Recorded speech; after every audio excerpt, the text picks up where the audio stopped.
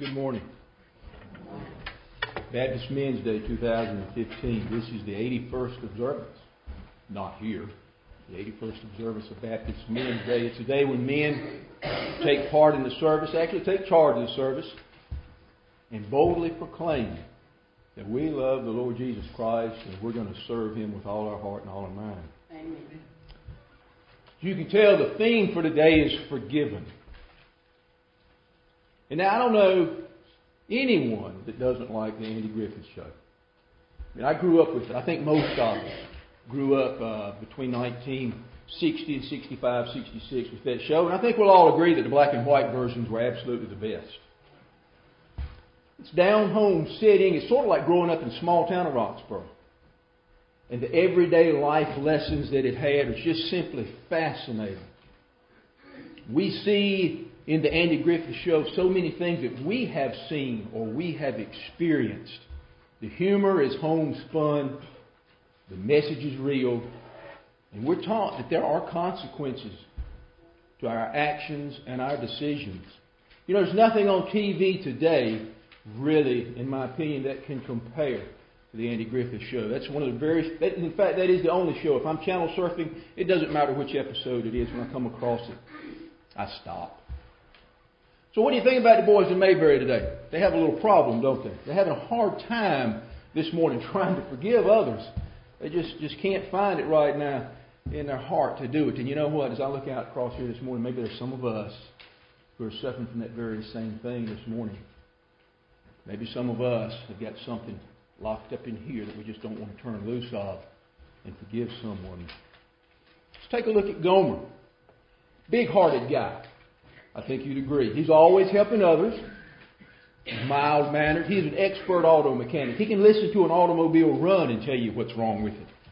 And Gomer went on to become a lean, mean fighting machine, didn't he? Defending our freedoms in the United States Marine Corps. Gomer's been carrying a grudge that maybe he didn't even realize. He's been carrying it for years. Something that happened back in high school when he was bullied, made fun of, and he's found out he can't let it go. Now, I'm not making light of bullying right now because that's a very serious thing and it's something that shouldn't be done. And Gomer's suffering the consequences of this. Gomer's suffering the consequences. How many of us right now can say, yeah, a little bit of Gomer in me. I've got a grudge locked up in here that I'm carrying. There's somebody in the past, or maybe somebody last week that I haven't forgiven.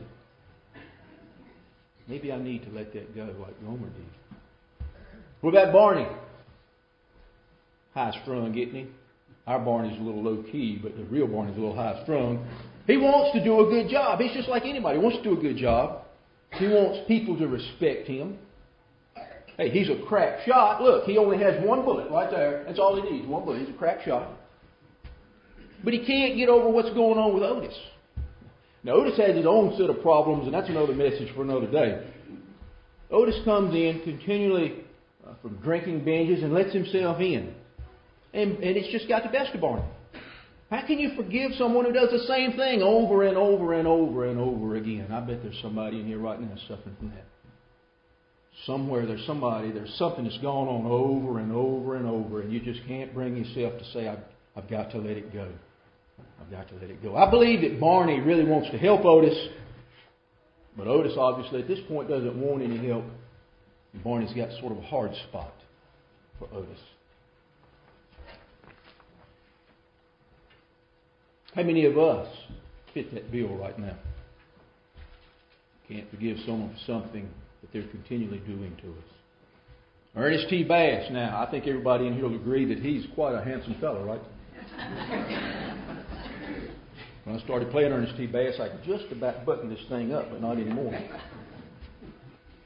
Ernest T. Bass is a big-hearted fellow. He wouldn't hurt anyone. He's a lot of talk, but a man of not much action when it comes to big talk. He wants to do good, and there's times he just can't seem to get out of his own way. You know, all he wants to do is talk to his girlfriend. Who wouldn't want to do that? Now, young men, I wouldn't advise this, of what Ernest T. Bass did. A few harmless rocks, right? Next thing you know, it's the wrong window. her daddy opens it. He hits him right between the eyes with a rock. Drops the window sash on his fingers. He bends them. Breaks them. Ernest T. breaks camp. That's all he knows how to do, just get out. He goes to find Andy because he knows Andy can sit it straight. Ernest T. explains the situation. Ernest T. says, you know what? Mr. Broney won't forgive me. Cindy won't forgive me. And I can't forgive myself. But there's somebody sitting here right now carrying something that you can't forgive yourself about. Right now. How many of us are like Gomer or Barney or Ernest T? How many of us right now need to forgive something, but either we don't know how or we just simply refuse to? You know, that thing that we're holding on to that we won't turn loose on, you know what? Standing between a full relationship between us and Jesus Christ. You know what? All He wants is us. He doesn't care about a home. He doesn't care about what you drive, what your bank account looks like. All He wants is your heart. Amen. And if you've got something in there that you're not giving up, well, He can't have it all. And you've got to get rid of it to have that relationship, that full relationship with Jesus Christ. But sure, we'll forgive things, right? No problem. But we put qualifiers on how we forgive. You know what a qualifier is? But, if, when. That's a qualifier. I'll forgive him when he does. Or when so-and-so does whatever, then maybe I'll. How about this one? I'm not speaking to him until he. You know what? Is that grace? That's not grace at all. Grace has no qualifiers on it. Grace has no qualifiers. Forgiveness requires grace on our part, and when we add qualifiers, we're forcing someone to earn it. Did we have to earn grace? But yet we want to force someone to earn grace as we see it. You know what? When we're in the wrong, we're quick to seek forgiveness. We want it made right when we're in the wrong. But when somebody else is in the wrong, we kind of stand back and we say, well, maybe, let me think about it. We want to withhold that grace. How about this one? How about Gomer? I bet everybody's done this. I'll forgive you, but I ain't going to forget what you did. I can guarantee you. You know why I know? Because I've done all three of these. Aren't you glad? Aren't you glad that Jesus doesn't say, I'll forgive you, but I ain't going to forget it? Aren't you glad? Amen. Wow. Is this how we as Christians, is this how we should act? Is this what we should do? Have we forgotten the example that was set before us? Jesus Himself told His disciples, after He washed their feet in the upper room that last night together, He said, I have set the example for you to do as I have done for you. He has showed us what we should do. Could it be that in the case of forgiveness, that maybe we're fans and we're not followers? Men, I challenge you on February the 9th, 7 o'clock in the multipurpose room, the RA room. We're starting a Bible study called Fans, Not a Fan. You want to find out about you. If you want to get yourself right, if you want to find out if you're a fan or a follower, and you want to make it right with the Lord Jesus, for 6 weeks, show up. We'll take a long, hard look at our relationship with Jesus and find out just exactly what we are. Well, what would Jesus say? You know what He'd say? He'd say, I forgive you, and I've forgotten all about it. Amen. It's quite a difference, isn't it? Quite a difference. The Gospels are full of instances of Jesus forgiving. Very beautiful passages found in the book of John, chapter 8, the first 11 verses. The adulterous woman is brought before Jesus here. You see, the Pharisees are trying to trick Jesus. They're trying to get Him to say something they can use against Him because, quite frankly, they don't approve of the way He's going about things. These Pharisees, I have read, have 615 different laws that you have to obey 615 different laws. Imagine that. They've spent their life studying, memorizing, and adding to. They've made their own law. And Jesus is telling them that's not the way at all. And they don't like it. So they're trying to find something they can use against Him. And in this passage, they have caught a woman in the act of adultery. And they bring her to Him. And they say, Teacher, this woman was caught in the act of adultery. The law of Moses says she must be stoned. Now what do you say? You know what? I can see those guys. I can see them. They sit back and they rock. They smile. They wink at each other. They say, yeah, we got him right here, boys. You know what? The Bible says Jesus stooped and began to write in the dirt. Now I find that fascinating because I don't know what he was writing. One day I'm going to ask, what were you writing? You know, there are a couple other things that I really want to know too. They might not bother you, but first thing I want to know is who killed JFK? I mean, that's a long time ago, but that's never really been resolved. And was Elvis really dead in 1977? I want to find those things out too.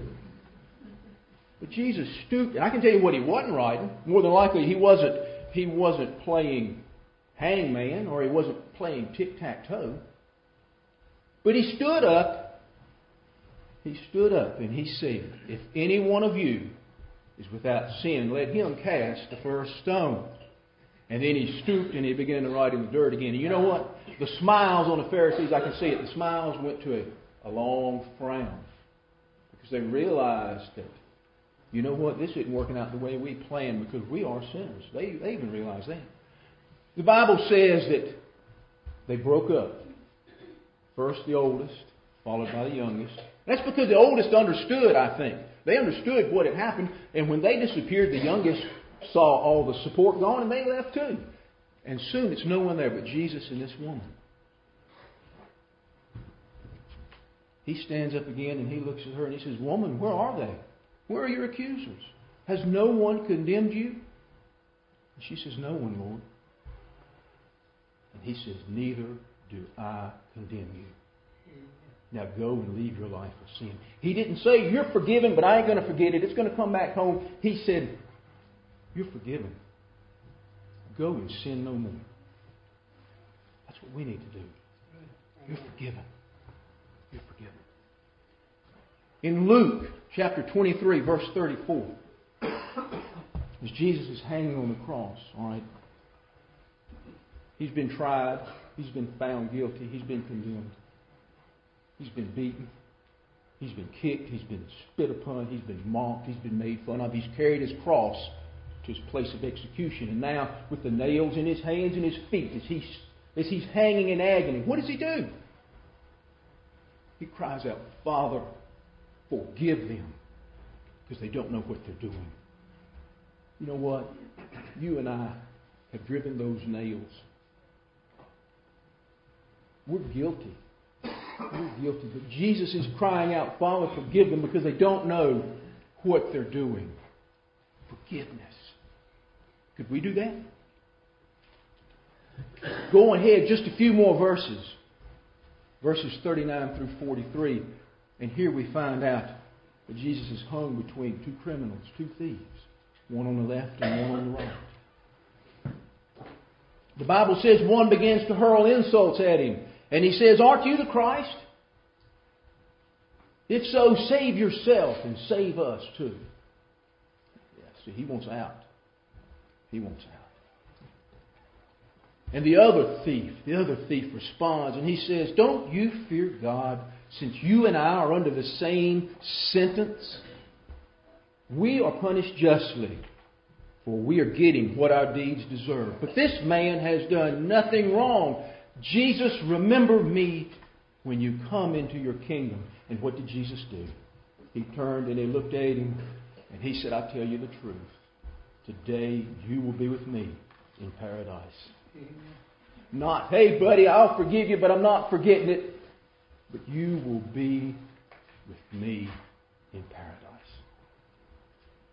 We don't forgive. If we keep those things right here in our heart, it keeps us from having the full relationship that Jesus wants to have with us. It keeps us from living life to the fullest. All He wants is us, and He wants all of us. All of us.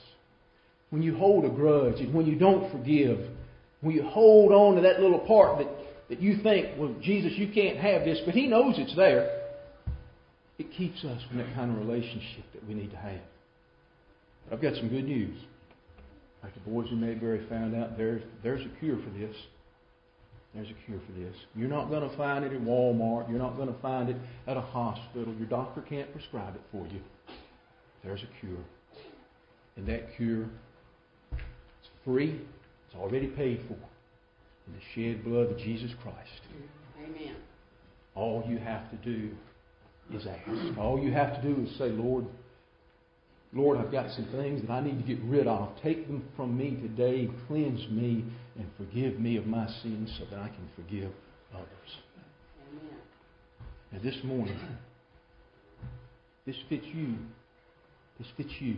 Don't leave this room till you make it right with the Lord. Make it right today. Right here at the altar, you can find the relief and you can find the peace that will give you a full relationship with Jesus Christ. Further prayer.